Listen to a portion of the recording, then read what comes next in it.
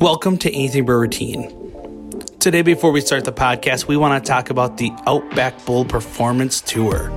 Experience a performance tour of a lifetime with the Just for Kicks Outback Bowl Tour. Dance in front of 60,000 fans at the Outback Bowl in Tampa, Florida. Join us on trips to Disney World, Clearwater Beach, Busch Gardens, and so much more. Learn more at justforkicks.com. Now, to the podcast. You can be anything you want. You can be everything you choose. Do not let it slip away.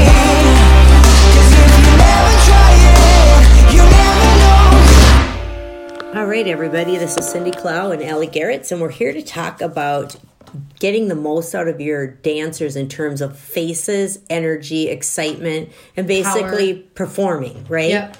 Power, yeah. So it all goes together. So, of course, it's all age appropriate. So, or you have to do it different for each age level that you may be teaching. So let's talk preschool first. You're great at getting your kids to do it full out and K first, that younger age. So I really feel it's all about how you're doing it at them. Like, I've watched different teachers and I'm like, well, no wonder your kids are kind of doing it like Dudsley a little bit because they're not being performed at. Like, I go 150 million% at my little kids. Like, I most of the time get more tired for my younger kids' classes. 10-year-old, yeah. Because I am going so full out, like, whether it be doing hips or doing my facials at them. Make sure you're facing your little kids. A lot of times teachers will face the mirror instead of facing your dancers. So when they're younger, face your dancers so you're performing at them, and then they kind of start copying your faces.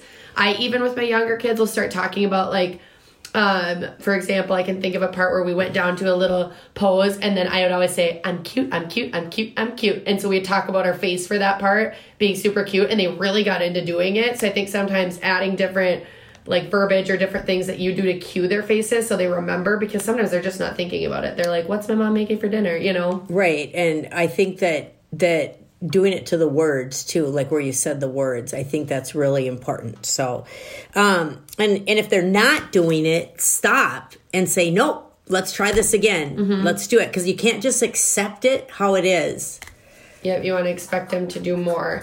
And I think sometimes with the younger kids, I feel like some of them just aren't going to do it. You just got to keep preaching it and hoping that they start getting it. And I also think praise, praise, praise. If somebody gets attention for something, they're seeking attention. Yeah, so, and for sure. Yeah, they're seeking attention. So give them attention if they're, look how, Jane is smiling and look how she's doing her energy. That's going to help get the other kids to do it. Totally. But then you have to notice it. Okay, so we always often say that a lot of times teachers tend... Not necessarily, but a lot of people tend to focus on the negative. Like, you're not doing your faces. Quit hanging on the bar. Yep. Yeah. Rather than being like, well, look at how great this dancer is doing their faces, Ignore and redirect is important. But let's go into a little bit older kids. Now, I know one thing I always say is if you're competing and you need the points, faces are like free points in bingo. Now, when I say that, it's harder for some kids to do faces than other skills. Some people, that's their difficulty. But we always tell our kids, you wouldn't be able to be in a jazz dance and not turn, stand there and not turn. So why do we allow them to not smile? It's a good thing to think about, or not have energy.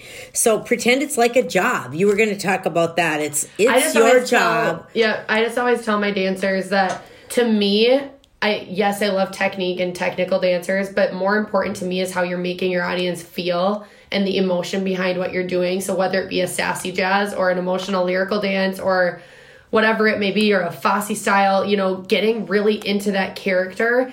And I always say, as a dancer, it is your job to make your audience enjoy your performance and make them feel something from watching them in. Yeah, and not just watching you do a leg and a turn, but watching you really and really Emote. making them feel something. So that is your job as a dancer. And a lot of that comes from how you're moving, your posture, your faces, talking about the different parts of your face. I know that's something we talk a lot about when we're teaching like an improv class.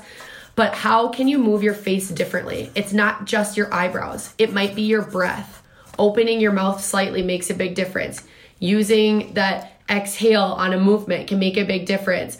I feel like looking at your facial structure is really important too. I know one of my people I teach with a lot of Dina, she always talks about this with kids, but you might have a naturally, you know, when we talk about resting bee face, you might have that naturally. And so sometimes those dancers maybe need to move their eyebrows a little different so that they look sad versus looking angry, or, you know, looking happy versus looking mad. So they have to go practice their faces in the mirror at home. And we say this a lot to our dancers. Go look at yourself in a mirror. Or video yourself. Yep. And make those faces that you're making during your dance and see what vibe you're giving off to people. Are you giving off what you're wanting to give off? And I think a lot it's just expecting them to do it. Expecting them to do it full out. I think it also shows confidence. Other ways when you're trying to get those points on your score sheet, your shoulders, your posture is a huge posture, your décolleté. I always say you've got to like lift from, how else would you say that? I don't know, but from your chest, lifting your chest.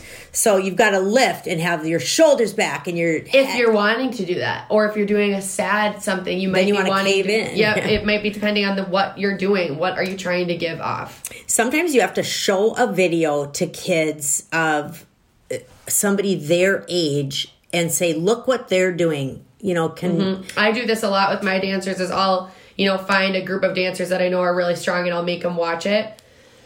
Excuse me. I'll make them watch so that they can go, oh my gosh, I can do it. Because sometimes if you show them dancers that are maybe way older than them or show them a college team, they're like, well, they're just really good. You know, you have to show them people around their age so that they have something to push to and know that it's possible. But I always just try to find stuff for them to emulate because I think that is really helpful for them to see stuff to copy. Sometimes what we've done is go one-on-one, like we have people in two verticals and they face each other, either sitting or standing, and they do the faces from the whole dance. I would say maybe starting 4th grade and up, they could do this. But it really works well with high school and college, actually. But to try to make them do the faces the whole way through, they're not doing... So they're more marking their dance. Right. They're not really focusing on their faces and their emotion. And they're held accountable because they're staring face to face to someone else. So that really works well. The other thing is if you have a class that's struggling a lot, choreograph in faces. Like at a certain part, you do this. And then also maybe choreograph in verbals because that can help. And I just think being very picky and detailed on the fact that you need to do it. You know, you don't let them get away with not doing it. It can't be you're practicing, and all of a sudden you get to the competition. Okay, today let's smile. That's not going to work. Another thing, in order to perform, you have to feel confident. In order to feel confident, you need to know that dance well. You can't be worrying about what's next and also worry about how great to do your face. So for sure, be prepared, be ready, make sure they know it. Good luck. I think this will help you with just a few tips here and there to help you get better facials and energy. Rehearse it. Any closing comments? I don't think so. All right, just go for it and good luck.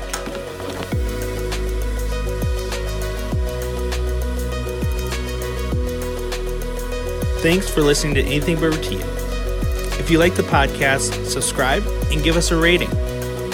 We'll see you next time.